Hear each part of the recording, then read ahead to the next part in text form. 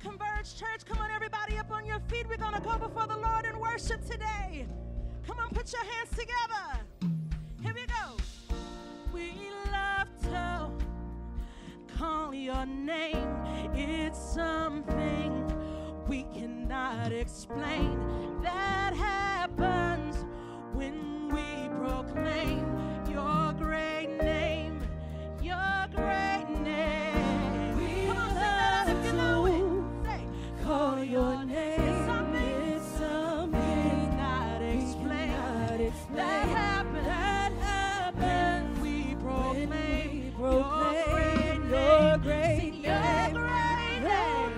King Jesus, no other name. None stronger. Call on you. Things changes when we call on your name. Come on, we're gonna sing that first verse one more time. Lift your voices with us as we go before the Lord. We love to call your name. Your name is something not explained. That happened. We proclaim your great name. Your great name. Sing King Jesus. No other name. It's King Jesus. There's none stronger. We can call on you. Hey, things change when we call on your name. One more time, say King Jesus. No other name. King Jesus, none stronger. We can call on you. Hey, things change, yes, when we call on you. This is the part that I like. It says, there is power in the name of Jesus. Hey, power in your name. Anybody believe that this morning? There is power in the name of Jesus. So much power in your name. Come on and help me sing. There is power. There is power in the name of Jesus. So much power in. Hey, there is power in the name. Hey, power in the name of Jesus. There's so much power in your name.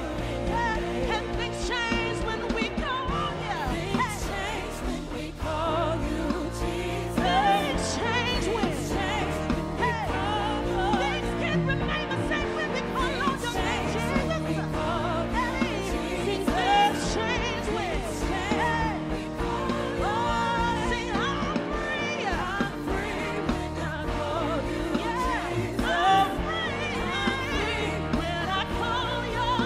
I'm set free when I call you Jesus. Sing I'm free when I call you. Sing when I call your name. When I call your name. When I call your name. When I call your name. When I call your name. When I call your name. When I call your name. Yeah. When I call your name. Demons tremble at the name. When I call your name. I'm set free when I call you. I feel much better when I call you. Hey, sing when I call your name. Yeah. Oh, I'm healed when I call your name. I get deliverance when I call you.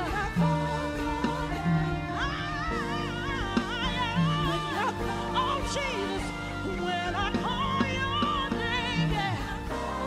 Come on, and clap. How many know that there's something about the name of Jesus? When you begin to call on him, your situation cannot remain the same. Oh, there's something about the name Jesus. Hey, here we go, say, when I call your name. When I call your name. Sing when I call your name. When I call your name. When I call your name. When I call your name. Yeah. Hallelujah.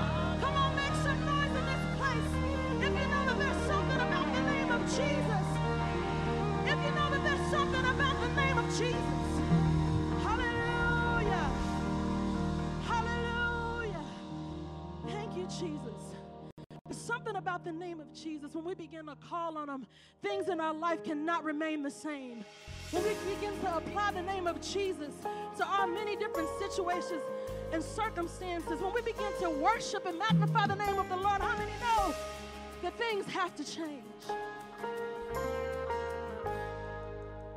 Here we go. Lord, you are worthy. Come on, lift your hands. No one can worship you for me. Hallelujah. For all the things you've done for me.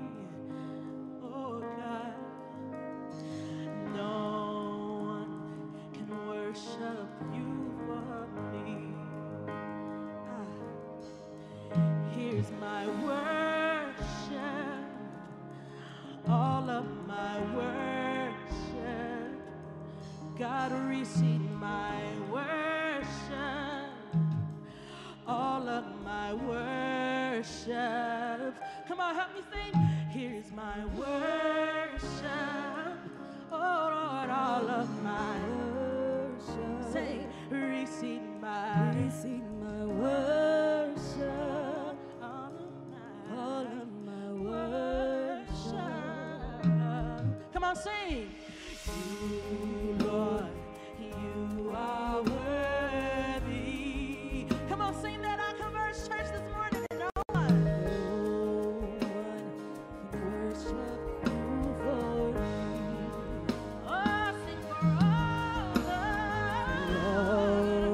all the things you've done for me. Oh, and no one can worship you, Lord, for me. Can worship you.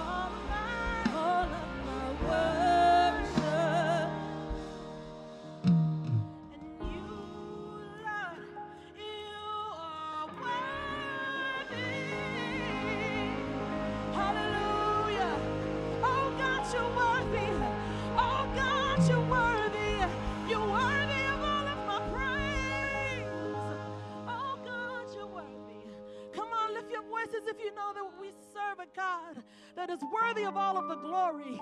He's a good God. He's worthy of all of the honor. Oh, God, we lift our hands to you this morning as a sign of surrendering everything to you, God.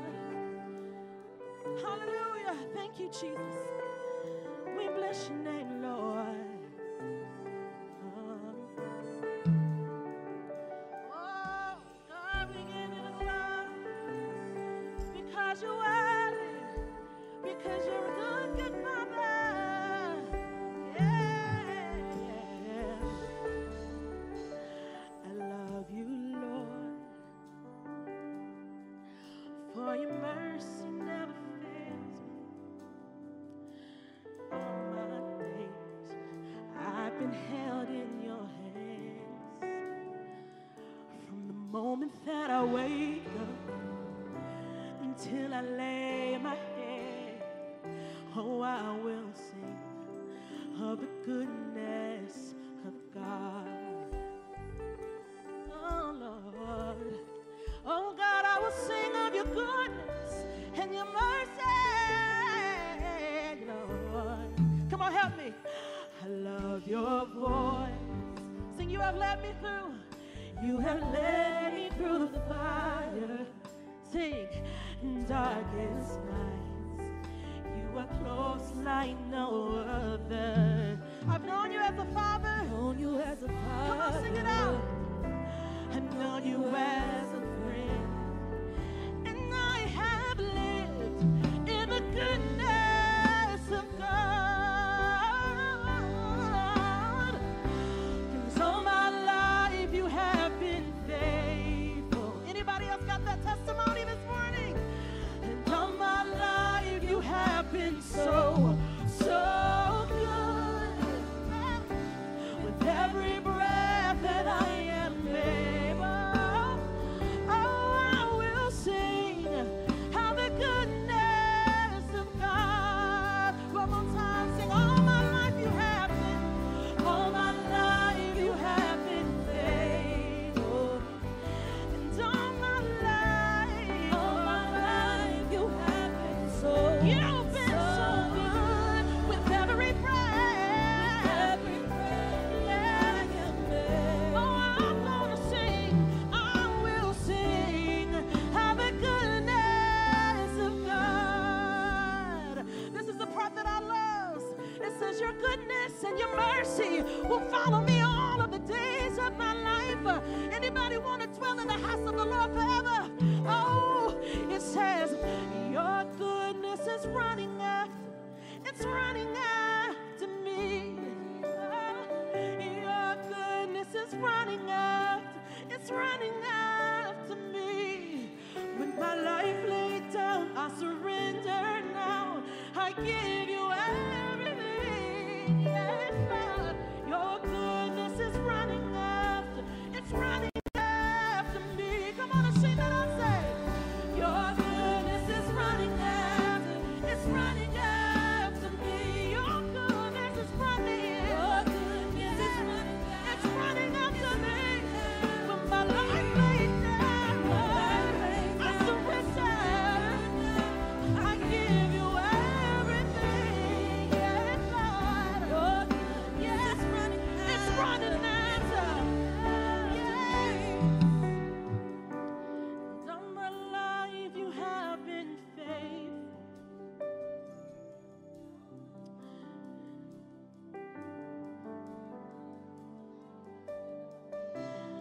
All my life you have been so, so good. With every breath, Lord, every breath that I am able, oh, I will sing of the goodness of God. Oh, Lord, oh, Lord. And all my life you have been faithful.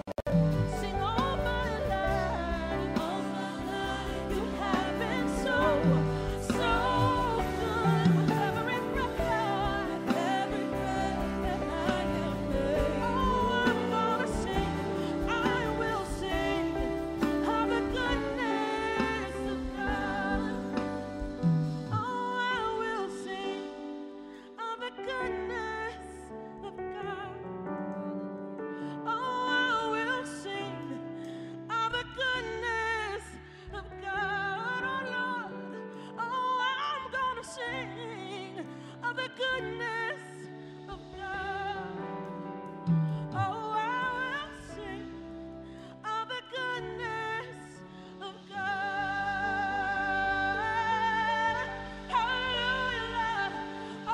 you're worthy.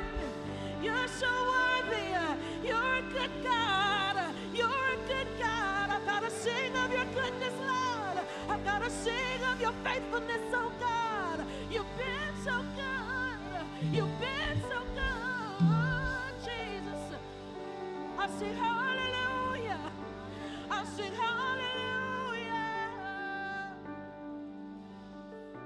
Your goodness is running after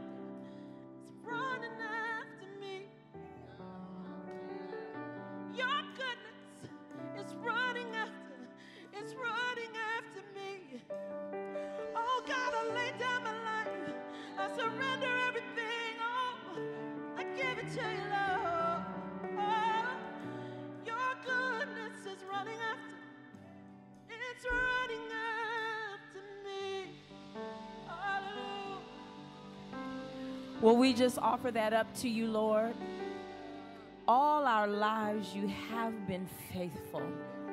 Even when we were faithless, your word says that you are faithful to us all of our lives, whether we have recognized it or not. Right now in this moment, we declare unto you all of our lives, you have been faithful, faithful, faithful. And we say thank you, oh God. We ask that you just receive our worship. You receive our pouring out in this season of Thanksgiving, Lord, that we pour out our worship right now. And Lord, for those of us who just barely made it in the building, when it just seems like the bottom is falling out and the words are difficult to sing, all of our life you have been faithful. We choose right now in this moment to say, yet will we trust you. So Lord, as we get ready to just continue on in worship, Lord, I stand in the gap for that one, that two, those five, that this season is just difficult. It's just difficult. It's just difficult. Oh, but God, you are near to the brokenhearted, and you are in this place to heal. So we ask that you just allow your Holy Spirit to rest. Just sit with us a while. Change our hearts, change our perspective, because you love us, because you are good. Lord, your word says in Zephaniah 3:17 that the Lord our God is in our midst, mighty to save, mighty to deliver. Mean you will snatch us out of that situation, that you rejoice over us with singing, and that you, oh God, would quiet us with your love. So we ask for that right now. And we thank you in advance that as we leave the doors of this building, we will be more confident than ever before that your goodness will abound toward us, to overtake us, and we will sing with new zeal, your goodness, your goodness, your goodness, your goodness, your mercy, your healing, your deliverance. It runs after us. It runs after us. It chases us down. It overtakes us, so we can lift our hands and say, oh, come see about a man that is just so, so good. We commit this service to you, oh God. We ask you to have your way. It is in the precious name of Jesus that we pray, and we thank you in advance. Amen and amen. Well, we welcome everybody. We're going to have Andrea come on. You may be seated and enjoy the rest of service. Amen. Good morning. Good morning. Good morning. Happy Sunday after Thanksgiving. Do you guys like our Christmas decor? We are moving into the reason for the season, so we are excited. Amen. It is so good to see you guys here, and I just want to come before you for a few minutes and thank you for choosing to spend a part of your worship day, your day of worship with us here at Converge. If this is your first time with us, thank you again. We would ask that you, if you are here for the first time, to stop by the Welcome Center and connect with our pastors at the end of the worship service. We just want to greet you. We want to hug your neck and thank you for choosing to spend the day with us. And we have a small gift for you. It's just our way of saying thank you so much for choosing to be here. Amen. Amen. So we have a few things that we want to make you guys aware of, that we have going on here at Converge. The first thing is that the best way for you guys to stay connected with us really is to follow us on our social media platforms. You can find us on Facebook, Instagram, and YouTube at We Are Converge, and you can find us on TikTok at Converge Church. So go on over, like those pages, connect with us in our social media sphere so that you guys can just stay in the loop, and it's another way for you to be connected with us. We also want to share with you a few things that we have going on here at Converge. The first thing is that here today at 5 p.m. is going to be our first ever tree lighting ceremony at Converge Church. Yes, we are super excited about that. We are going to have free family pics with Santa. So if you have little ones, or even if you don't have little ones, come out. We're going to have Christmas carols. This is going to be a fun, festive, family-friendly event, and we would love to see all of you guys there this evening at 5 p.m. for our tree lighting ceremony. We also want to share with you that we are in the midst of our winter clothing drive for our brothers and sisters right here in McKinney who are experiencing homelessness. It started last Sunday, but every Sunday through December 18th, if you have any clothing, not just winter clothing, but any clothing that you want to donate, please stop by here. We will be collecting the clothing on Sunday mornings before and after our worship service. We have some bins, some receptacles in the lobby. Just drop them in there and help us be a blessing to those in our community. Amen. Amen. We also want to make you aware that we are going to be partnering with Above All Things for our Christmas outreach. So we're going to be doing a Christmas toy giveaway. It's going to be on Saturday, December 17th. Mark your calendars. We will have more information, more details coming around the timing and such, but we want you guys to participate with us in that outreach and just be a blessing again to those here in the local community. That is what we have been called to. And then last but never least, I want to make you guys aware that today is Fourth Sunday, so our students are meeting right now over in the rail. Our Converge students, middle school to high school, are meeting. They meet every second and fourth Sunday. If you have a student in that 6th grade to 12th grade range, we want you to get them plugged in with our student leadership team. So head on over to the rail. They are meeting right now, and you will not be disappointed. Amen. I'm going to ask Pastor Jesse to join us, and he is going to take you all through the Blessed Life segment. Amen. Thank you, Pastor Jesse. Good morning, good morning, good morning, good morning, good morning, good morning. Good to see you today. God is good. He's worthy. Raise your hand if he's worthy. Give me a smile if he's worthy. Let your heart say he's worthy. Thank you so much for coming. We're excited that you're here with us, especially during the time when we can get the opportunity to continue to give God all that we have. The Bible teaches us we are to honor God with everything. So let us honor God today with everything that we have, not just our lives and not just our words, but let us honor him with our giving this morning. The Bible teaches us we're to be happy about giving. Are you happy? Somebody say, I'm happy. Oh, come on, say, I'm happy. I almost started singing that song like Pastor Ray. But anyway, but just say, I'm happy. And why are we happy? We're happy because we get the opportunity to give unto the Lord. We get the opportunity to give to bring our first fruits unto him, to be happy about it, to be cheerful about it. And so we're thankful that we get to worship God. It's just not about an action. It's about a worship. We get to worship God with the giving of our tithes and with our offerings. And so we thank you for that. If you need an envelope, please raise your hand and the ushers will get you one. If you use an envelope, please fill it out in its entirety. Please make sure that it is legible as well. All right. You can also give online. You can also give by downloading our app, and you can click on the give icon.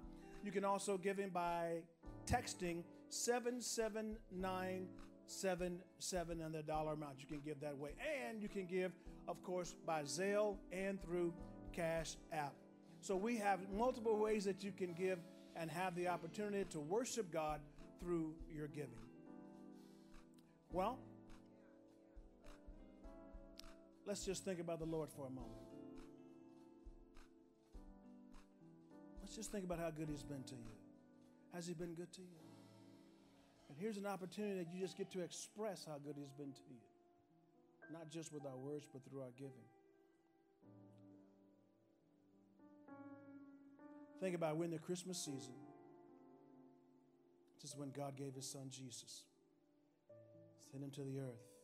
We celebrate these days as that giving, that gift that we receive from God. We're worshiping right now, just a moment of, as we just sit here in silence and quiet, we're worshiping the Lord. Think about him, how good he's been to you. Oh my God. Let him touch you right now. Touch our hearts, oh Lord, as we give today. Father, we thank you today in Jesus' name for all that you've done for us. God, you blessed us. We thank you this morning, God, for life and health and for strength. And as the old saints used to say, for being in our right mind.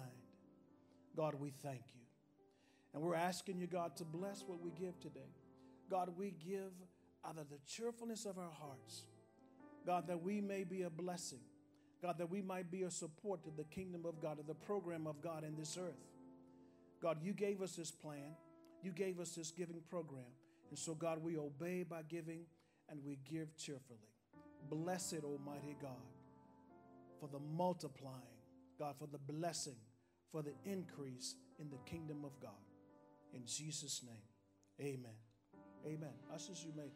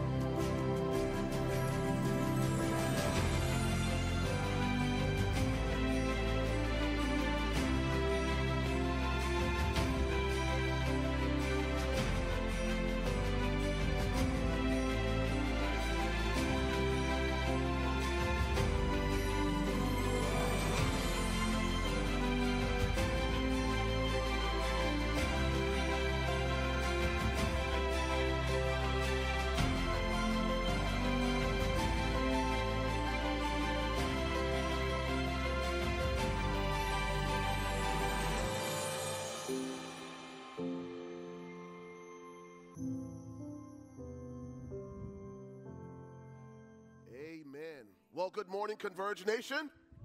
Let me try that one more time. Good morning, Converge Nation. Amen. We're so glad that you've joined us for our Sunday morning worship experience. We like to call it Converge Live. For those of you joining us virtually online, we'd like to say thank you so much for tuning in. We trust that something we have already said, something we've already done this morning has ministered to you, but we trust that God will continue to minister to your hearts this morning as we look to his word together. This morning we launch a brand new sermon series that we're calling Christmas Stories. Amen. Pastor Wendy and I, we love Christmas, and we love celebrating a Christmas and the real meaning, the true meaning of Christmas we get to celebrate together. And Jesus is the ultimate reason for the season. So everything you see here, man, we do for an audience of one as we celebrate the most important moment in all of human history, the advent of our Lord and our Savior, Jesus Christ. Amen? You missed a good opportunity to get excited right there. The advent of our Lord and Savior, Jesus Christ. Amen. I want to acknowledge some very special people who are here this morning, visiting all the way from Oklahoma. Chris, I see your mom is here.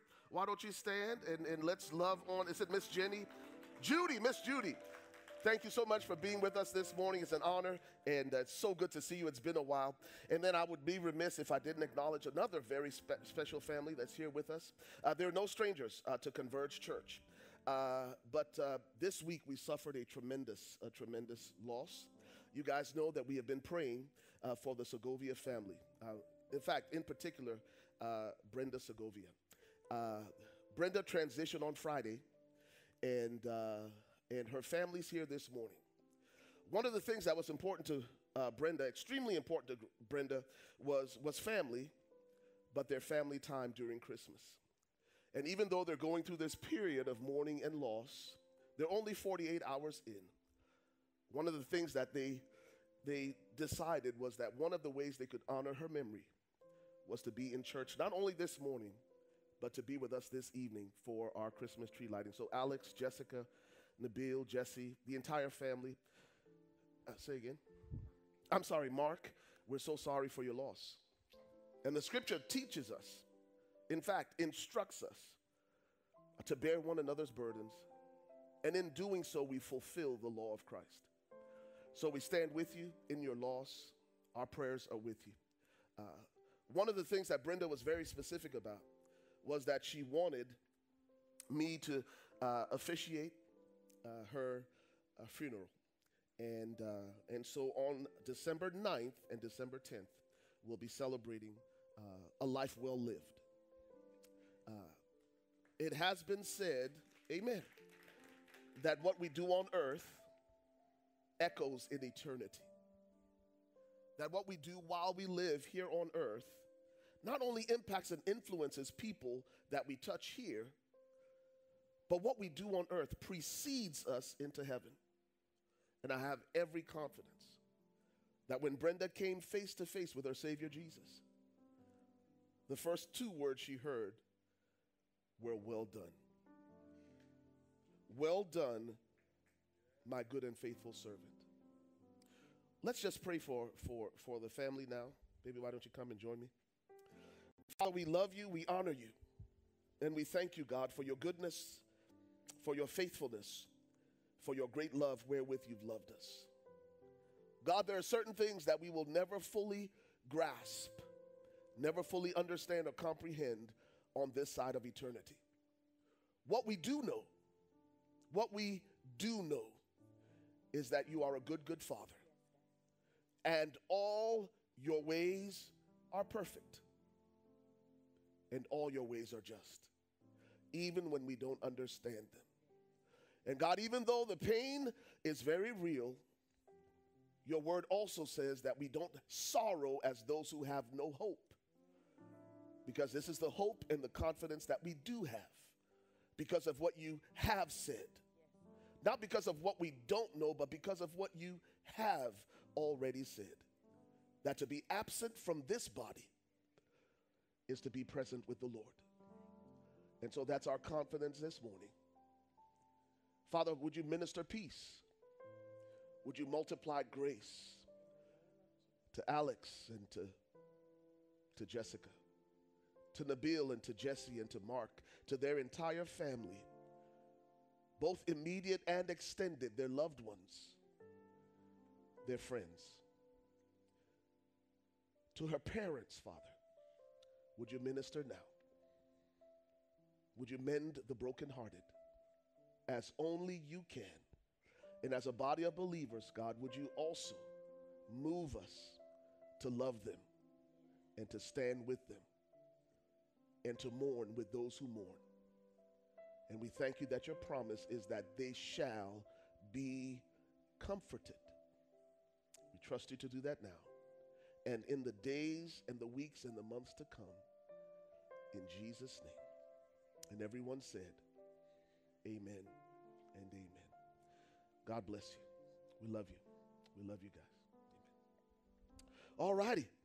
Pastor Wendy, this is one of my favorite things to do, to tag team the Word of God with you. I'm going to be on my best behavior today. If you've been around for any amount of time and you've ever seen us tag team our relationship series or even the Christmas series, you know I can get out of line. But I'm going to be on my best behavior today in Jesus' name. Amen. Anybody else ready to dive into the Word? All right, I'm ready. All right, Pastor Wendy, why don't you greet the people, and then we will unpack what the Lord has entrusted to us this morning for our amazing church family. User error. Good morning, everybody. It is a blessing to be here with you. You know, there is only one reason I would miss Children's Church, and it is by Pastor Ray's request. And so I am excited today. When the Lord gave Pastor Ray this series, we didn't know that we would be in the season that we're in the church, especially with the loss of Miss Brenda. And so we're going to start off today as we're in full holiday season. You know, it's just, everything is just full throttle right now. And this can be a very difficult season for people. And so one thing we're going to tackle as we are kicking off the holiday season is the disappointments of life. And what we want you to get out of this message is it is a message of hope. As we celebrate Christmas and the coming of Jesus, that is such a hopeful message for us. But you know what? Our life circumstances can choke that hope out. And so what we want to do by the grace of the Holy Spirit is just start a little spark in you that life can be disappointing. It can be filled with wonder. As pastors, we know the word, we trust God. And in speaking of Brenda, I was doing the dishes Thanksgiving, and I thought, we made it through Thanksgiving. She's still here because we were believing for that Christmas miracle. Yeah. And Jessica texted and called on Friday, and I had left my phone upstairs, and I missed the text and the call. And to get that call, there is a sense of, God, we were believing. We were praying, we were laying hands, we were fasting. And so even with all of the lights and the snow and the flocking and all of that, there is still an opportunity for all of us, no matter where we are in our lives, to just reignite this hope we have in Jesus. Amen. And how do we find that hope when life is just buffeting you?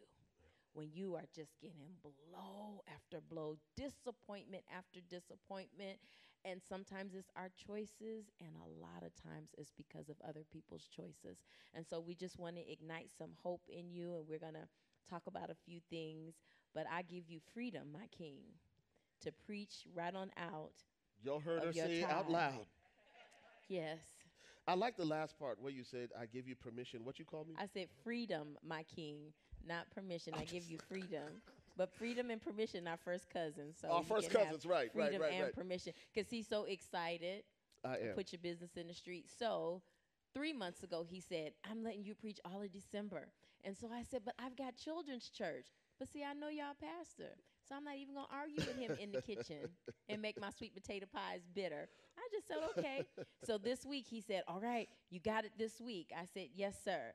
Wednesday he was like, why don't I just, do you think maybe I should just go ahead? Because you're just so busy, and, you know, I want you're working, and I want you to get some rest. You think you just, you know, I got it. And I said, baby, you can have it. Then he comes back on Thursday morning and said, well, I think we should tag team.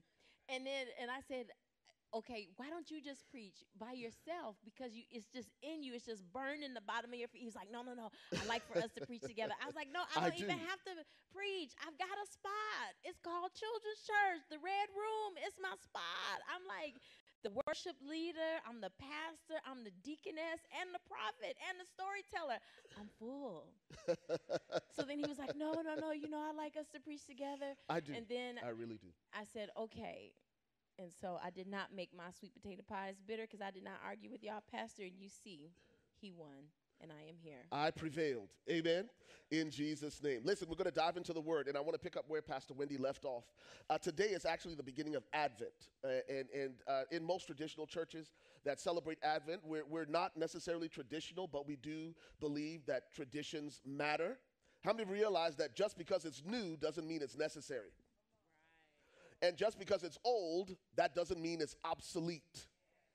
Traditions still matter. So I grew up Episcopalian. And growing up Episcopalian, we would celebrate Advent. And Advent always starts 4 Sundays before Christmas. There are 4 major themes during the season of Advent. And those themes help us count down to Christmas. They help us center our lives, reorient our lives, and our focus around Jesus, especially in a culture that has become increasingly commercialized. Listen, some of y'all had Michael Bublé on Thaw back in September. Y'all had him on Defrost. Oh, man, my punchline, I didn't deliver. The timing of that was bad. Y'all just staring back at me like, who's Michael Bublé? What I was trying to infer was that some of y'all had your Christmas decorations, and were getting ready for Christmas back in September. And it had absolutely nothing to do with Jesus. You see what I'm saying? But with the series and with the season of Advent, what we want to do is reorient our hearts and our minds around the reason for the season, and that's Jesus. And Jesus ought to be at the center of it all. So there are 4 themes as we count down to Christmas that help us refocus our hearts and our minds around our Savior Jesus. 4 themes: hope, joy, love, and peace. In no particular order, but Advent allows us to focus on the hope of Christmas. Advent allows us to focus on the joy of Christmas. Advent allows us to focus on the peace and also the love of Christmas. Today we want to focus on one of those themes, and Pastor Wendy alluded to it already. And the theme we want to focus on this morning as we look to God's word together and as we examine the Christmas story is the theme of hope. Hope. In fact, our anchor text this morning is lifted from Proverbs chapter 13 and verse 12. And y'all forgive me, those of you on our leadership team, and Pastor Wendy knows this, I think better on my feet. So I'm sitting in this comfortable chair, but if I'm going to deliver this message like I want to, I may have to get up on my feet. Is that all right? Our anchor text this morning is lifted from Proverbs chapter number 13.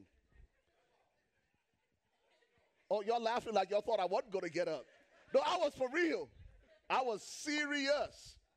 I'm going to sit back down here in a little bit, but our anchor text is Proverbs chapter 13. I'm going to read it to you from 3 translations. Y'all ready? 3 translations. Y'all listen to me. Pastor Wendy already told me to put away all these skinny jeans. These jeans so tight, man, when I got up, I can feel them climbing up my calf. I should probably sit down. That'll be better.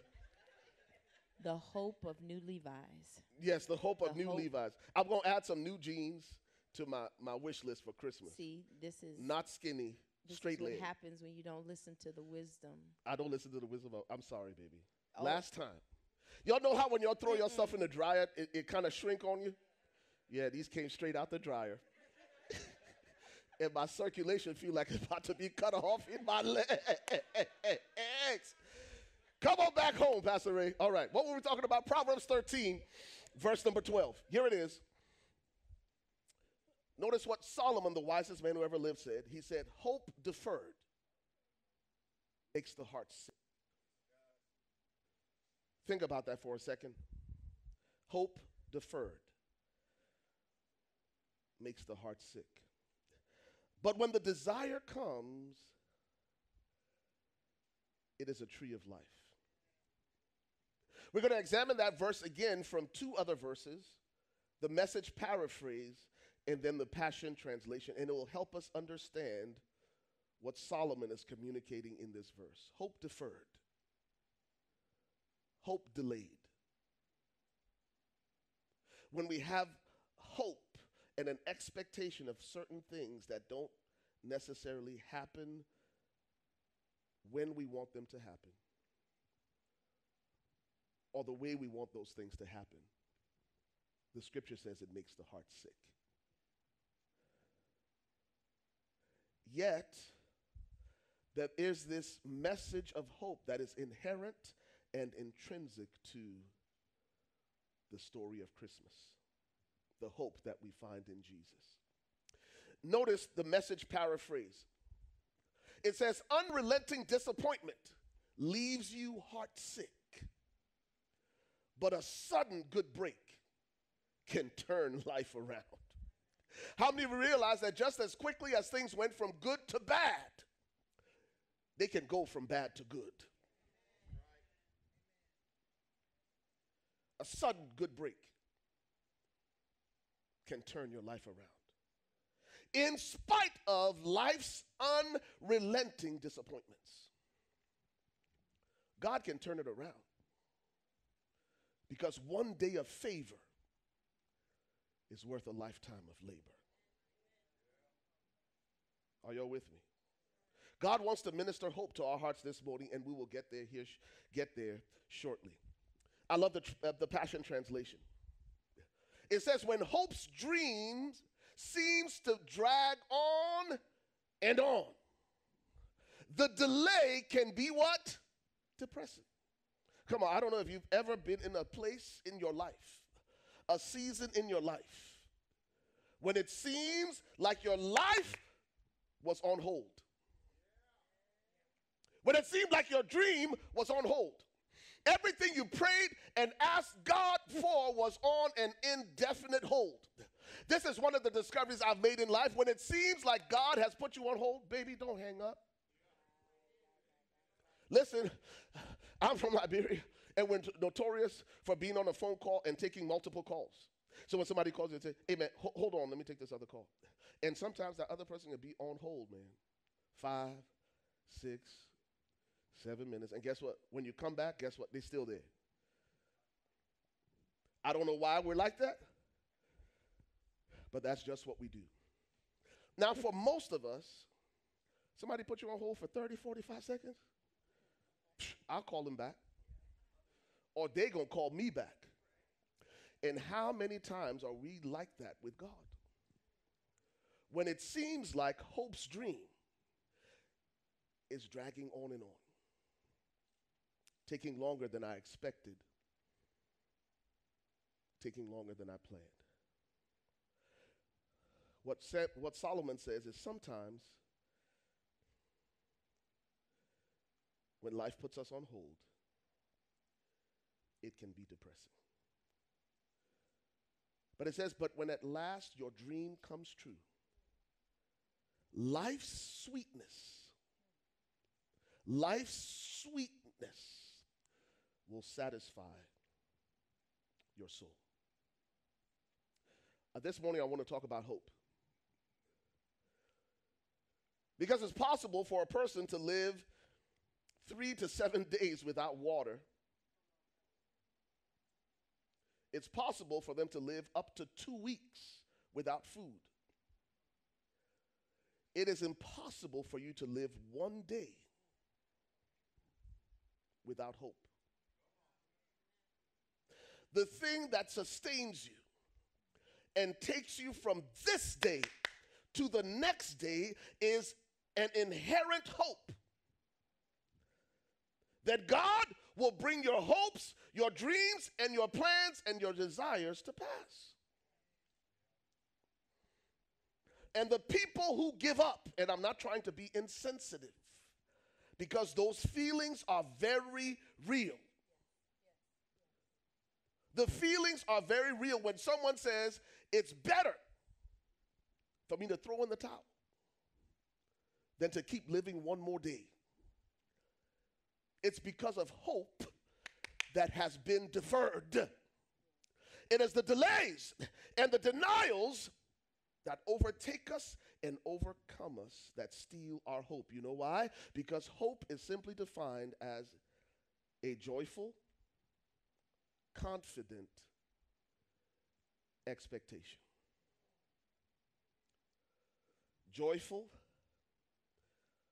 confident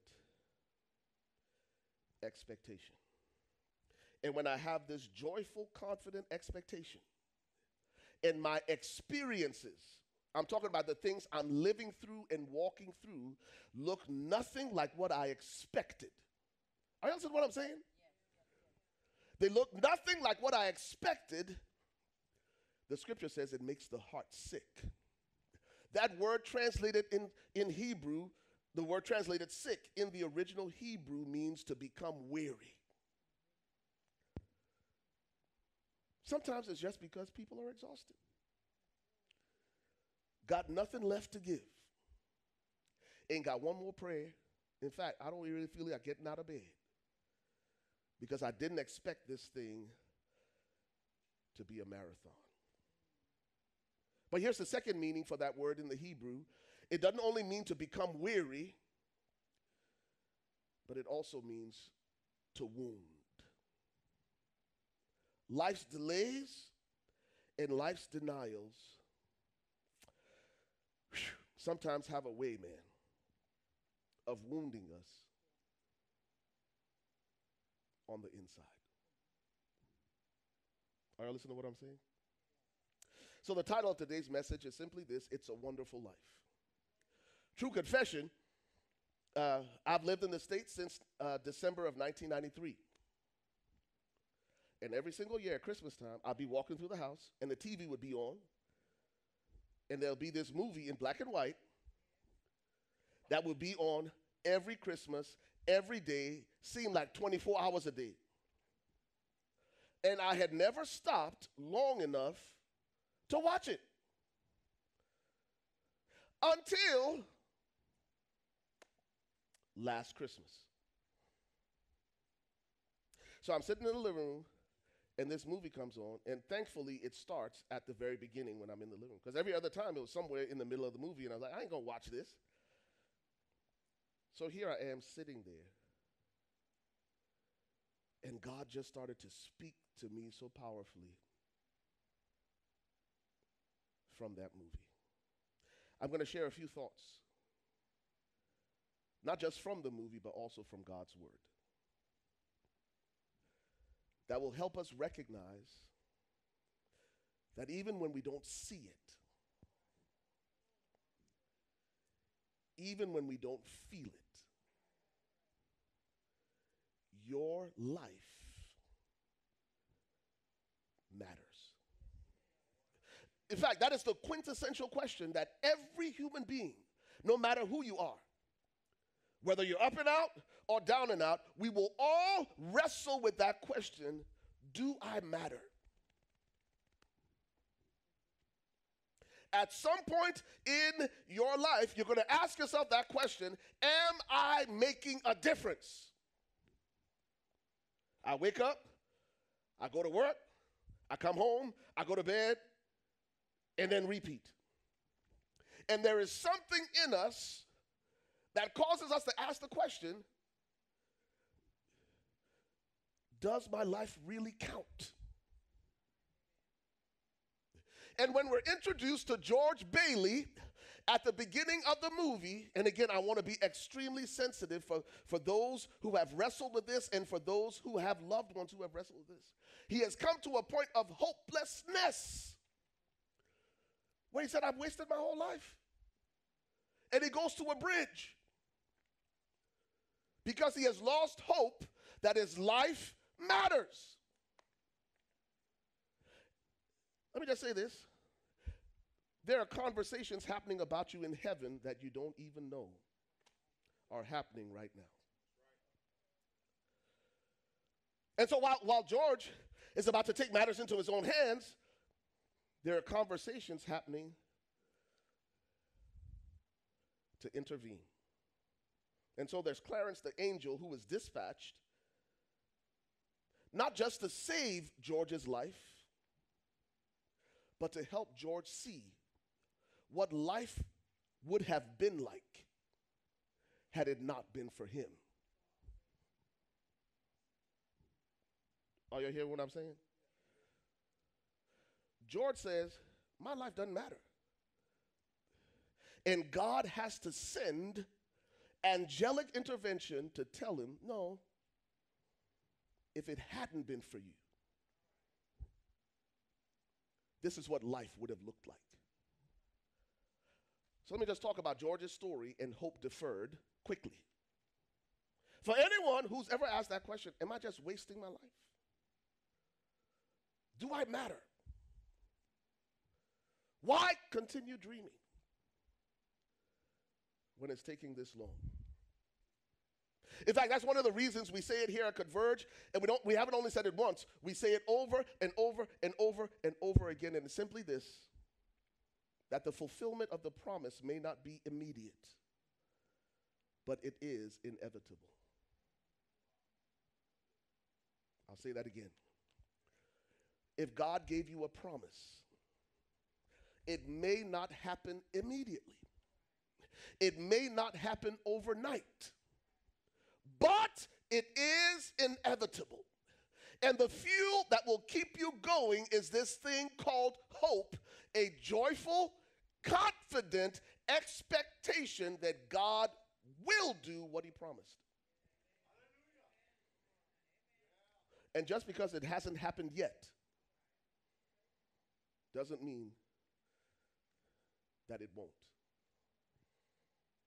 Y'all heard what I said? Just because it hasn't happened yet, if God promised, that doesn't mean it won't. So what do I do while I wait? So here it is. Listen, it's Christmas Eve of 1945 in a tiny town called Bedford Falls, New York, and George Bailey contemplates taking matters into his own hand. The prayers of his family and friends reach heaven, where his guardian angel, second class, Clarence Oddbody, is assigned to save George in order for him to earn his wings. Clarence is shown flashbacks of George's life. In fact, the conversation that the angels are having is listen, before you go save George, you probably should get to know George. So the angels are telling Clarence about George's life, heaven's perspective of your life. From your vantage point, you're asking the question, am I making a difference? And heaven is saying, listen, Clarence, before you go down and save this guy, let me bring you up to speed on how valuable his life has always been. He doesn't see it. He doesn't recognize it, but all of heaven can testify to how he has influenced and impacted countless lives. Okay? So here it is. They're recounting George's influence and impact. So they roll this back, the flashback, and the first thing they show Clarence is when 12-year-old George rescues his younger brother Harry from drowning. But in rescuing his younger brother, he gets an infection and he's left deaf in one ear. Have you ever wondered to yourself, I do all this good with my life, and as I do good, it seems like I get bad in return? I think I'm preaching to the wrong church this morning. He jumped in to save his brother, and his reward for that is being deaf the rest of his life in one ear. Not only that, this is the same 12-year-old George, he prevents Mr. Gower, who was the pharmacist, from poisoning the prescription because Mr. Gower was overtaken by grief because he had just gotten a telegram that his son had died. And when Mr. Gower gives him the prescription to take to the lady across the street, George Bailey noticed that instead of pills, Mr. Gower had inadvertently given poison. So George doesn't only save his brother's life, now he saved another lady's life at the age of 12. But George is convinced that his life doesn't count. And heaven is testifying, wow, this guy can't see how many people he's impacted. But Clarence, I'm going to send you to help him see it. So here it is. George is now an adult, and he says, you know what? My dream is to travel the world. I'm going to see the world. And he saves up all his money. But before he can take this trip, his dad dies.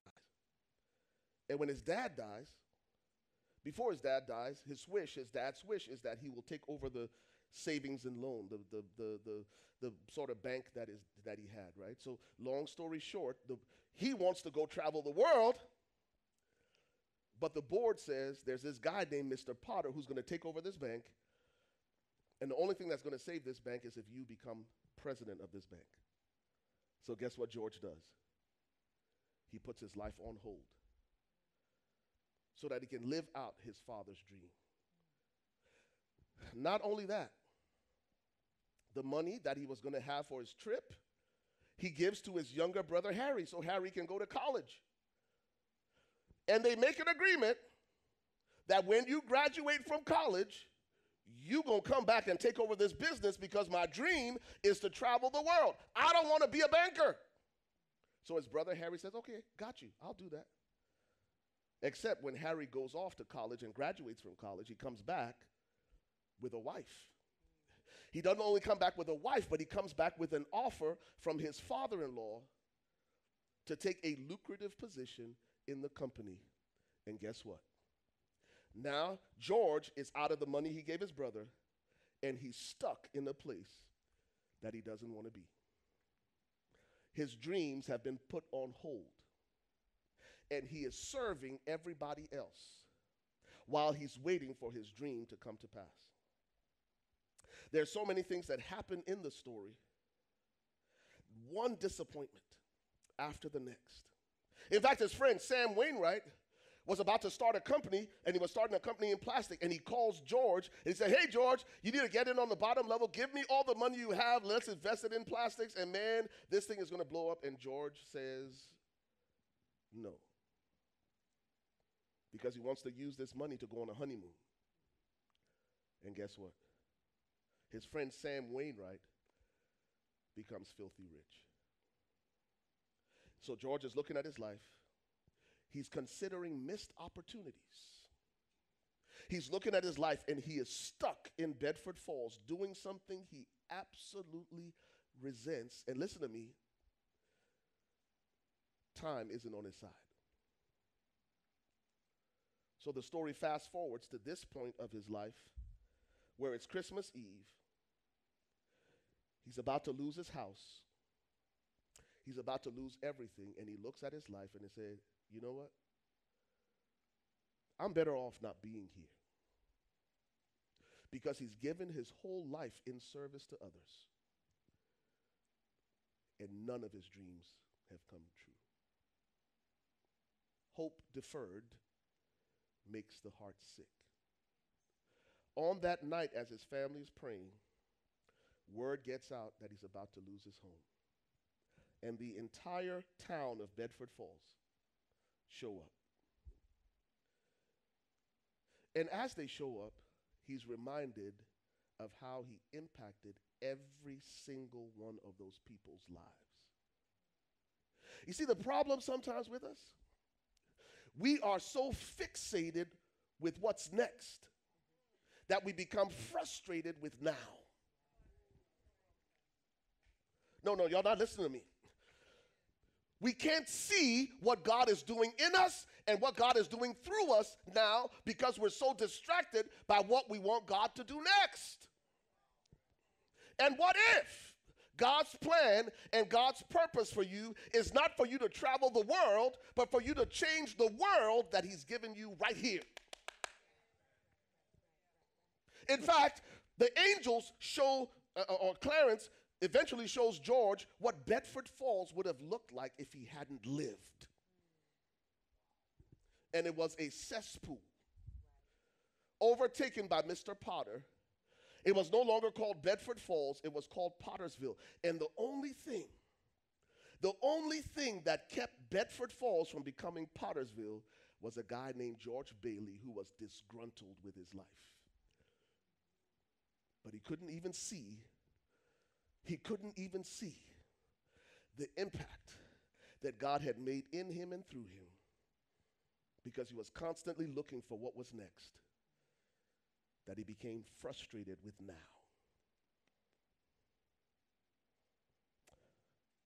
You say, Pastor Ray, why are you telling that story? I'm telling that story simply because you matter more than you realize. Right where you are right now. Your life is not going to be significant when your dreams are fulfilled. Because that's the part I want to talk about now. Because the greatest value you and I will ever have, listen to me, is being right smack dab in the middle of the will of God. And may I submit to you that sometimes the will of God for your life looks absolutely nothing like your dreams. Sometimes the will of God looks like Bedford Falls when your dream has been to travel the world. Yet God says the greatest value you will ever have to me or my kingdom is not living out your dream, but living out my dream for you. And the frustration we experience in life is that we try to trade God's dream for ours. Yet God is in heaven saying, you don't realize that right where you are, you're doing exactly what I called and created you to. Listen to me, not everybody in this room is going to be a CEO.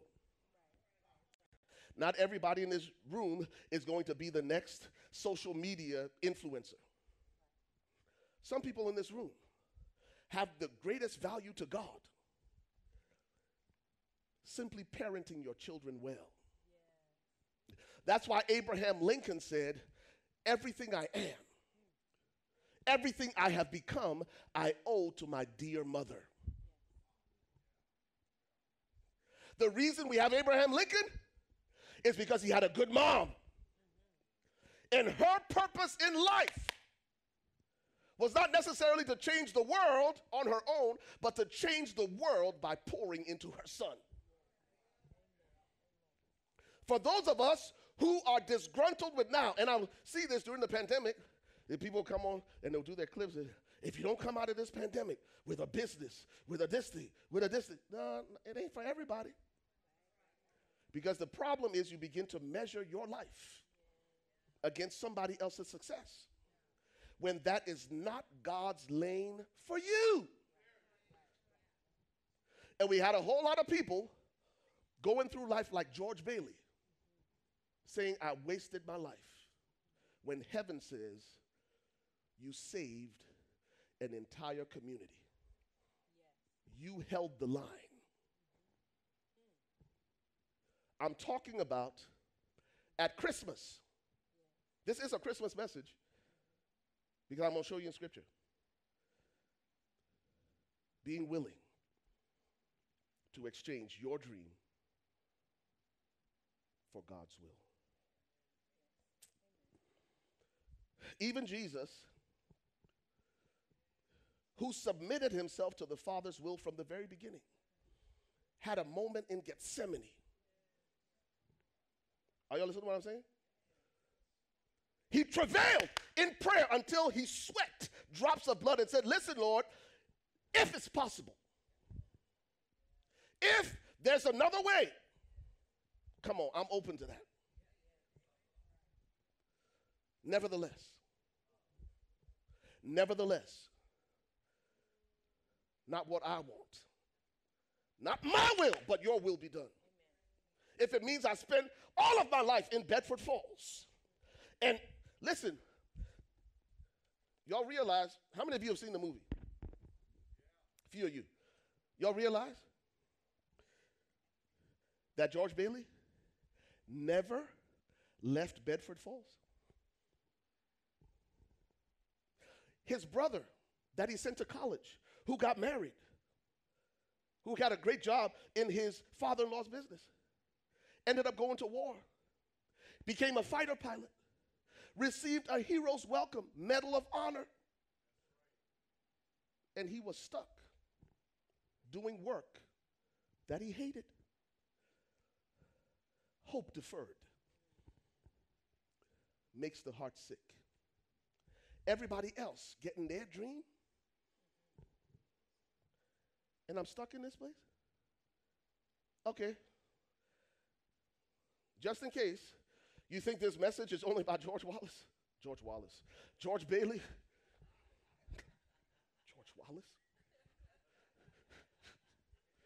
It's the cut off circulation from the That's what it calves. is, baby. Your boy kind of dizzy.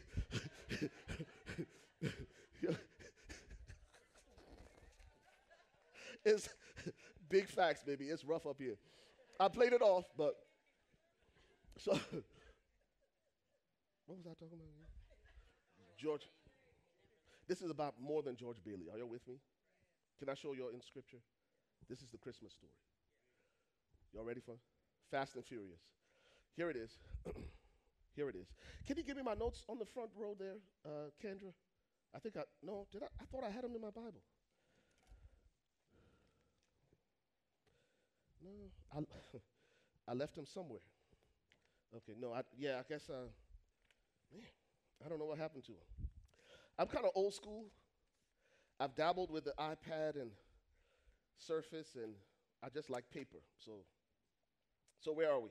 Okay, we're going to learn 3 quick life lessons. Y'all ready for this? From Joseph, from Mary, and from George Bailey. Let's read the story. Hey, baby, before you jump in, Yeah. I'm gonna double dutch in right quick. This is just Yeah, let the me sit teacher down, in me. Mhm. I want you to consider, what if you are the gift? Yeah, good. What if you are the gift? Ephesians 2:10 says this. And I didn't put this in our notes, but if you can get it up, that's fine. If not, but Ephesians 2:10 says, out of the New King James Version, "For we are his workmanship, created in Christ Jesus for good works, which God prepared beforehand that we should walk in." And one translation says, which God prepared in advance Yeah. for us to do. We are God's workmanship. That means that we are created by God's hand for good works. So I want you to close your eyes just for a second. And I want you to ask yourself, repeat after me just where you are. What if What if I am the gift? am the gift? And the whole time, Pastor Ray, you can open your eyes, is up here. Is Tammy Pleasant here? Tammy, if you're here, wave your hand. Okay, Tammy is in the back. I didn't get your permission, but since you shared it publicly, I'm just going to use a snippet of your testimony. Tammy has an awesome testimony. She is a widow. Her second husband was, it was almost as if for her life, he had just dropped out of the sky. Had a great relationship with her children. She was a single mom of 2 children at that time. They had a wonderful, wonderful life. And 5 years into the marriage, he gets cancer. After 6 years of being married, and if I have the time frame wrong, you can stand up and shout to me, Tammy, he's gone. Can you imagine? Her father is a pastor. This is a church girl. So she's dealt with disappointment, having been, married before, and then you get your dream guy, and he is everything wonderful, and in 6 years, gone. As a Christ follower, you could be like, you know what, God, what's up with this thing? Really? Really? And when Tammy, probably 3 years ago, she gave the testimony. She's our women's ministry director. She gave her testimony to the women's ministry. And before she gave the testimony, we had met and talked about it. And she said, my husband told me that I was his gift from God. Amen. Amen. She said, my husband told me that God had promised him that his latter days would be greater than his former. Amen. That thing, I almost stood straight up. I remember when you told me your testimony, we were at Jaeger offices, sitting out, just the 2 of us at a white table. And she said, I was his gift. So even though I mourn and I miss him, that's what she has held on to all these years. Is that, yes, did she lose something very valuable, and she still misses him.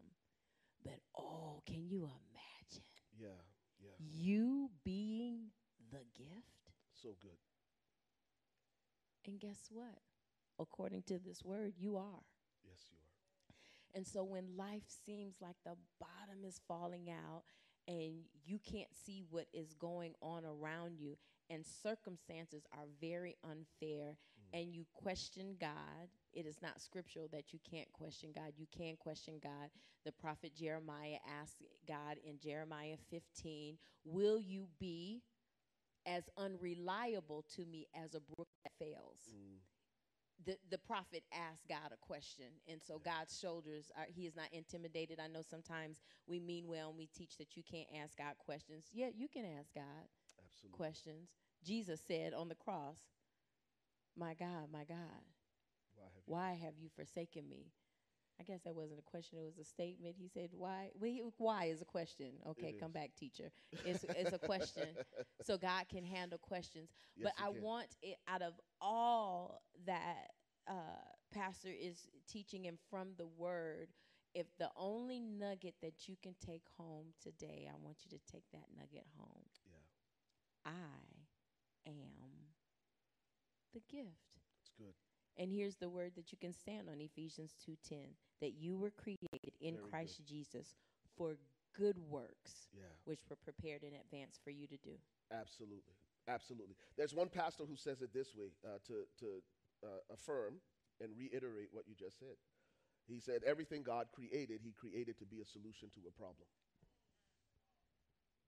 That means when God created you, he had a problem on earth in mind that he created you to solve.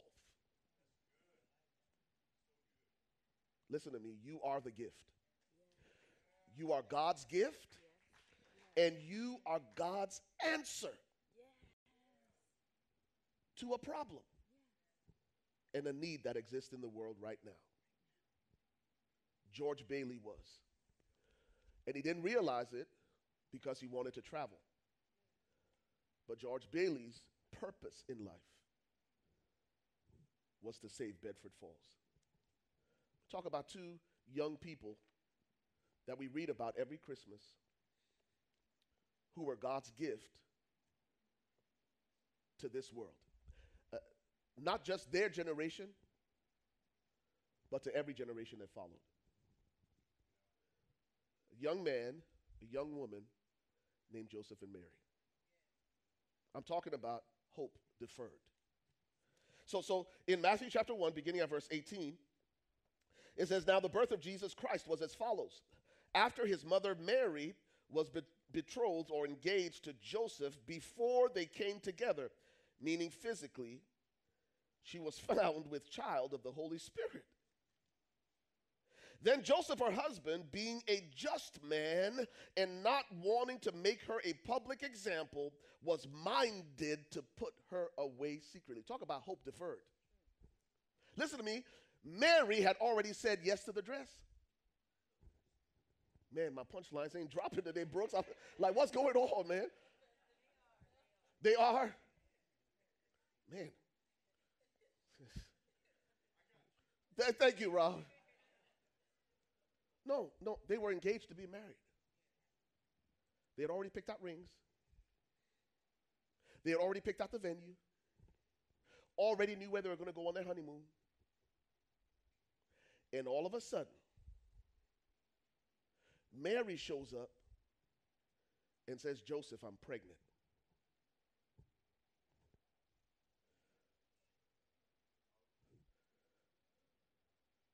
Talk about hope deferred.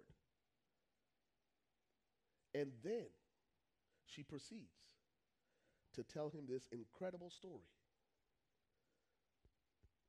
that it was supernatural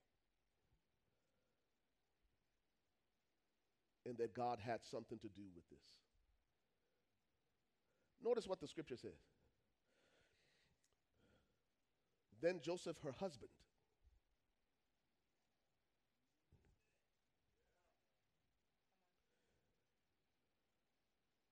being a just man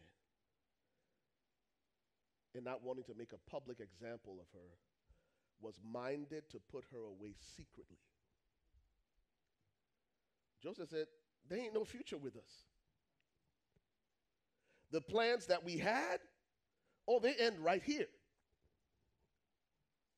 In a culture where he would have been justified to make a public spectacle of her. In a culture where women had absolutely no rights. But because Joseph was a just man, he said, I'm going to keep this thing quiet. I'm going to go my way. All the dreams that they had of what their future would look like, their family would look like, Joseph was like, man, I'm done. Are you with me? But notice what the scripture says. But while he thought about these things, come on, I'm talking about those moments, and y'all know what I'm talking about. When you start to ponder which way you're going to go next. Whether to give this thing one more try or to quit now. Cut your losses. While he pondered these things, and I'm talking about your internal script, your internal dialogue, where you are telling yourself stories that may or may not be true about what you're going through. And you are making decisions based on your internal script. Said he thought about these things. Notice what the scripture says. Behold, an angel of the Lord appeared to him in a dream, saying, Joseph, son of David, do not be afraid to take to your wife Mary, for that which is conceived in her is of the Holy Spirit. And she will bring forth a son, and you shall call his name Jesus, for he will save his people from their sins. Can I say this?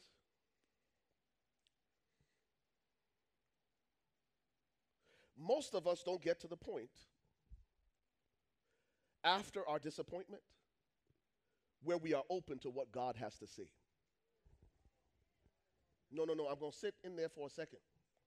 Because there are many of us in this room right now who simply made decisions like Joseph did. Oh, I'm going to put her away. I ain't going to shame her, but this thing is over. The difference between Joseph and most of us is Joseph made room for God to continue to speak to him in his disappointment. And there are many of us that God has convicted and might even still be convicting about decisions you made in your disappointment that caused you to walk away from his purpose. Oh, I know it for a fact. By the Holy Ghost. By the Holy Ghost. That there have been decisions that some have made that were the first half of that verse. I'm going to put her away. I'm done. And left no room for the second half where Joseph listened to God in his disappointment. Why is that important? It's important because there's always purpose to your pain. Because God never wastes our pain. Where's the purpose in their pain? Notice verse 21 and 22. It says, she will bring forth a son, and you shall call his name Jesus, for he will save his people from their sins. This thing that's painful now, that's kind of put your dreams on hold, if you embrace this painful disruption, what will come out of it is Jesus who will save the world. Notice verse 22. So all this was done that it might be fulfilled, which was spoken by the Lord through the prophet, saying, the virgin shall have a child. What am I saying? God disrupted their plans, but there was purpose to it.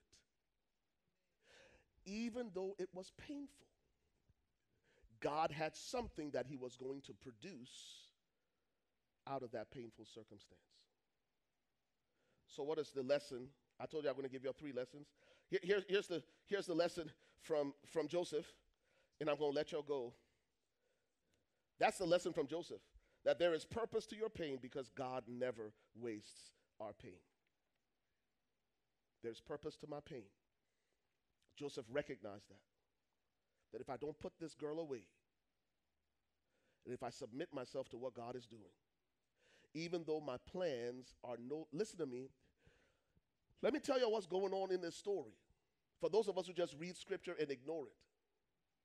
If you go and read Luke chapter 1, the scripture says that Mary left her house. This is a pregnant teenager who left her house and lived with her cousin Elizabeth for 6 months. Listen to me. When you study scripture, it's not only about what the scripture says, but also what it doesn't say. Why would a young pregnant lady leave her mama's house and go stay with her cousin until the baby's born? Fill in the blanks. It wasn't easy. I'll go a step further. When they bring Jesus to offer him to the Lord and dedicate him to the Lord, the sacrifice that Mary and Joseph brought was turtle doves. Turtle doves were an alternative or an alternate sacrifice that people brought if they couldn't afford a lamb.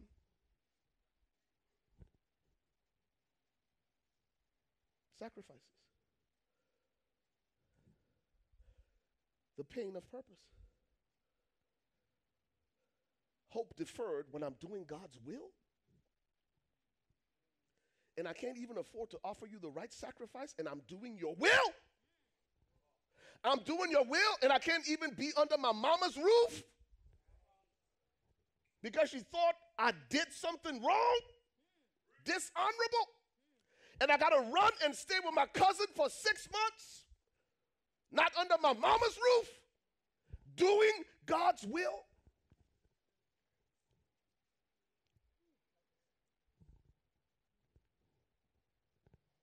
No, there's always purpose because God never wastes our pain. And out of this painful deferment of hope comes our Messiah. I'm talking about, listen to me.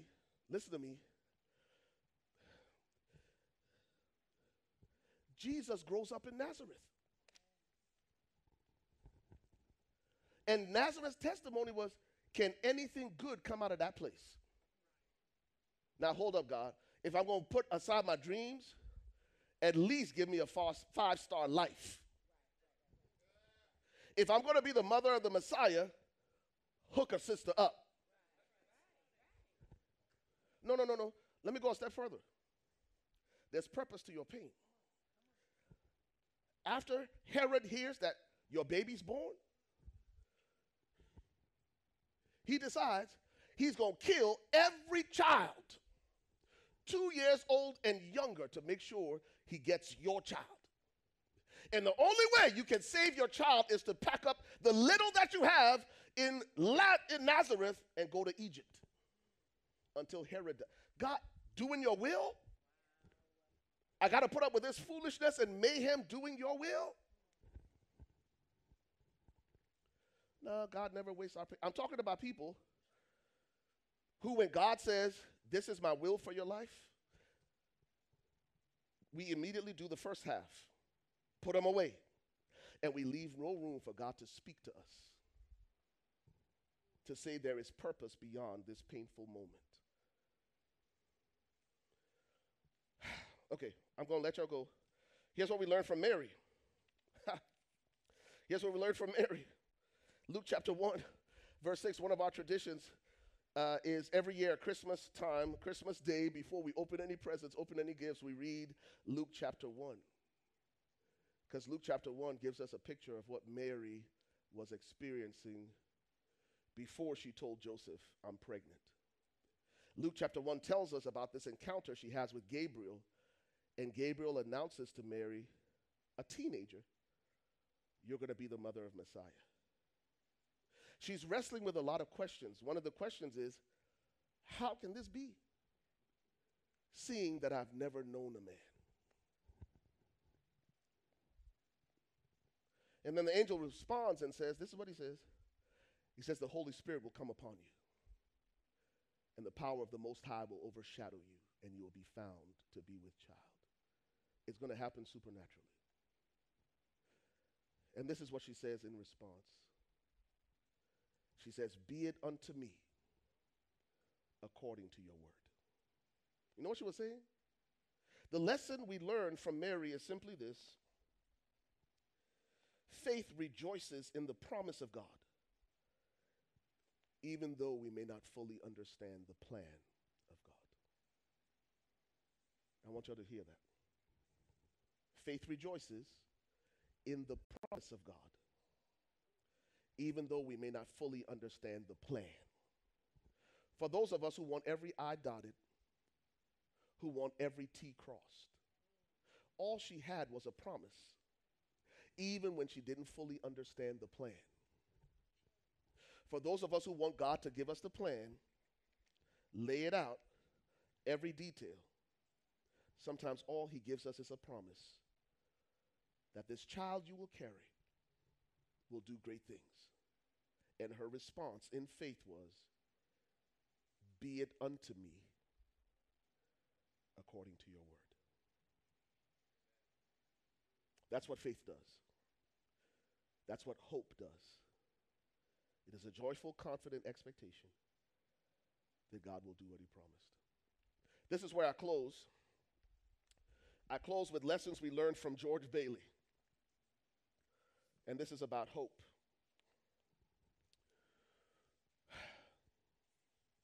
And I think the Lord wants to help us with this, because if we're not careful,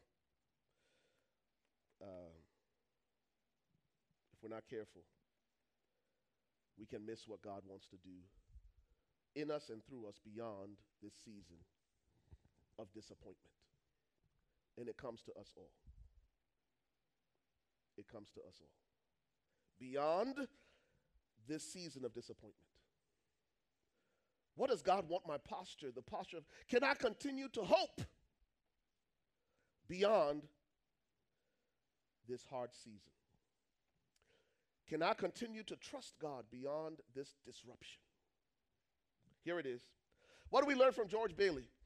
Life has its fair share of disappointments. Get better. Don't get bitter. Listen to me. Life has its fair share of disappointments. Get better. Don't get bitter. In fact, the scripture describes bitterness as a root. Bitterness is something that can, over time, take root in our hearts. And those roots go deep, deep, deep, deep, deep. And the deeper we allow the root to go, the harder it is to uproot. Because when you start to uproot that root of bitterness, it pulls a whole lot of stuff with it.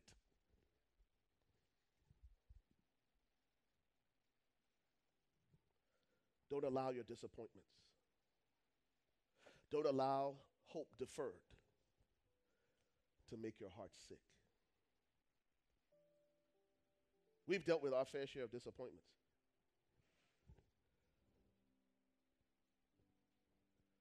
If we're honest, everybody in this room has dealt with their, let me rephrase that.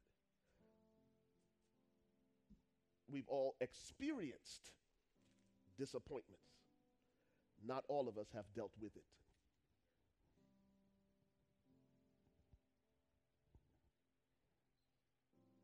And how you deal with it will determine whether you get better as a result of it or bitter as a result of it. Because most of life can be boiled down to two words: pain management. And the people who experience abundant life, the life that Jesus promised, are not people who have not been wounded, not people who have had a perfect life. No, they're people who have learned not just to manage their pain, but to deal with it. Not just to manage their disappointment, but to confront it. And you get better as a result of it. So in 1967, and I promise you this is where I close. In 1967, there was a whole lot of social unrest in the U.S. in the late 60s, early 70s. There was this young, idealistic generation of Americans, man, who were pushing back against authority and government, and they were questioning everything, and there were protests across campuses. Dr. King had been assassinated. The Kennedy brothers had been assassinated. The whole world was in turmoil. And there was this cultural shift where young people didn't trust authority. There was just all kind of stuff going on in the culture. In the midst of that, there was a young man at Harvard University who went on to Oxford and University of Southern California, USC, who felt that there was another way to effect change. Not by protest and revolution and distrust. He said there's another way to deal with the pain that we're experiencing in our world. And he authored what he called the paradoxical commandments. In fact, the paradoxical commandments became popular again because when Mother Teresa died, they found that she had the paradoxical commandments posted in her orphanage in Calcutta. And so the children who came through an orphanage learned to live by these 10 paradoxical commandments. Paradoxical meaning opposites, right? You receive one thing, but you respond differently. Listen to me. Who said to every action there's an equal reaction? Who said that? Was that Newton? It was? To every action, there's an equal reaction. Equal and opposite, right? I think God wants us to live that way. That if we're going to get better instead of bitter, to every action, we ought to respond with an equal but opposite reaction. When somebody cuss you out, don't just respond with an equal reaction. Listen now, equal but. When life gives you lemons, you don't respond with more lemons, you respond with what? And don't just respond with lemonade, build a lemonade stand. Profit off your pain. Some of y'all like that part. So did I say I was about to wrap up? Okay, so here it is. Y'all ready for this? I'm talking about lessons we can learn from George Bailey. Get better, not bitter. The Paradoxical Commandments, Dr. Kent M. Keith, 1967. In fact, he revised all of this, and he's got a new book that he wrote that is sort of an updated, revised version of these Paradoxical Commandments called Do It Anyway. So here we go. Let's follow. I got it here, but I want to look at the screen. People are illogical, unreasonable, and self-centered. Love them anyway. If you're going to get better, not bitter, when people are unreasonable and illogical and self-centered with you, love them anyway. Number 2, if you do good, people will accuse you of selfish, ulterior motives. Do good anyway. Equal, opposite reaction. When people question why you do what you do, and they say it's selfish, don't stop doing good. And that's what most of us do. That's what most of us do. And we live by this thing of fool me once, shame on you, fool me twice, shame on me. And what we end up doing is we end up withholding the best part of who we are. And no one else gets to benefit from that. My wife and I call it the ex-boyfriend syndrome. You make the new boyfriend pay for what the last knucklehead did. And he ain't got nothing to do with what he did. So you dated somebody who accused you of your motives. They were selfish, illogical, and you stopped doing good. And when you stop doing good, let me tell you what ends up happening. You get bitter, not better. Are y'all listening to what I'm saying? Y'all ready for this? Number three. If you are successful, you will win false friends and true enemies. Succeed anyway. God loved you and believed in you long before anybody had an opinion of you. So I don't do it for my fans or my haters. I do it for an audience of one. Because when you succeed, you will win false friends and true enemies. Don't let that keep you from winning in life. Number 4, the good you do today will be forgotten tomorrow. Do good anyway. That's why George Bailey, when he gave his brother his college, money to go to college that was for his trips, and he rescued his brother, and he intervened so this woman wouldn't get poisoned, he never stopped doing good.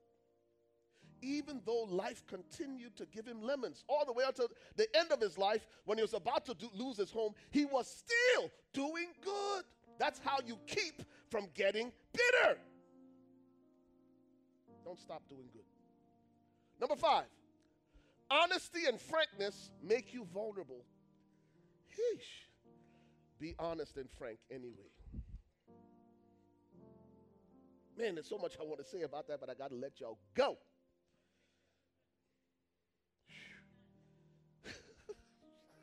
Thank you, Jackie. That's something I want to say some stuff right there. Woo. That's a whole message right there. Number 6. The biggest men and women with the biggest ideas can be shot down by the smallest men and women with the smallest minds. Think big anyway. That's how you keep. Listen, a lot of times we shrink so that we don't make other people uncomfortable. Think big anyway. Number 7, people favor underdogs but follow only top dogs. Fight for a few underdogs anyway. There's so much I could say about that too. Number 8, what you spend your years building may be destroyed overnight. Build anyway. I'm talking about how you keep from getting bitter. How you continue to get better. That when people try to destroy what you built, don't let that keep you from building. Build anyway. Number 9, people really need help but may attack you if you do help them. Ha! That's a whole nother sermon right there. Yeah, 2023, yes sir. People really need help. But they might attack you if you try to help them. Years ago, we watched the movie Cuba Gooding Jr. He was a dentist. We watched it with the kids. He went up to the North Pole. Snow dogs. And there was this really mean dog, right? And they didn't realize why the dog was so mean until they found out the dog had a toothache. And everyone who tried to touch. Isn't that the way we are? With our broken places? Don't touch that. If you've ever broken a bone, it's tender to the touch, and we protect it. Don't touch that. People try to help you, and when they go try to help you, help people anyway. 10, and finally, give the world the best you have, and you'll get kicked in the teeth. Give the world the best you have anyway. Father, we come to you in the name of Jesus. And Lord, for those who just needed to be reminded of the hope that we have in you, I pray that this word would minister to them. That there is hope beyond the pain and the difficulty we might be experiencing now. Lord, you gave us that example in Joseph, in Mary. Would you do that in our own lives? That we won't throw in the towel prematurely, but in the midst of our pain, when we think we should put Mary away, that we would open our hearts once again to hear your voice, that you might instruct us on how we should deal with this. Father, teach us, as you taught Mary, that faith can rejoice in the promise, even when we don't fully understand the plan. And Lord, I pray that you will teach us, even as you taught George Bailey, that life is full of disappointments, but we can use them to get better, not bitter. Heal every wounded heart and restore hope, that joyful, confident expectation this Christmas that you will do in us and through us and for us everything you promised. In Jesus' name. And everyone said, amen and amen. Did that help anybody this morning? Amen. Amen. Fantastic. Why don't you stand with us? Pastor Wendy, why don't you pray for us and bless us out? Before you do that, remember, we're going to be back here at 5 p.m. It's going to be a lot of fun for our new tradition, our tree lighting service. If you have kids, if you have grandkids, if you got nieces, nephews, if you got friends, we got free pictures with Santa. Beat the long lines, beat the crowd, but beyond that, it's an opportunity for you to connect with your faith family. We're going to have crumble cookies. We're going to have mom and popcorn. We're going to have coffee, all that fun stuff. It's going to be a good time in the presence of the Lord and with other people that you love and cherish. Pastor Wendy, why don't you bless us out? All right, if you lift your hands right quick. The Lord bless you and keep you. The Lord make his face to shine upon you and be gracious to you. The Lord lift up his countenance upon you and give you peace. We look forward to you this evening. Have a fantabulous week. Yeah, God bless you. We'll see you tonight. If you were impacted by today's worship experience, we would love to hear from you. Maybe today's message was exactly what you needed to hear, or you prayed the prayer of salvation for the first time. If so, we would love to send you some materials to kickstart your relationship with God. Or if you would like more information on how to join our virtual family, email us at eChurch@weareconverge.com. If you would like to partner with us financially, you can do so online safely and securely at www.weareconverge.com/give. You can also give by texting 77977 and send Converge Give in the dollar amount. You can also find all of this information on our mobile app. Simply open your app or Play Store, search Converge Church Plano, and download the app. It's that easy. Thank you again for joining us for today's worship experience. We look forward to staying connected with you.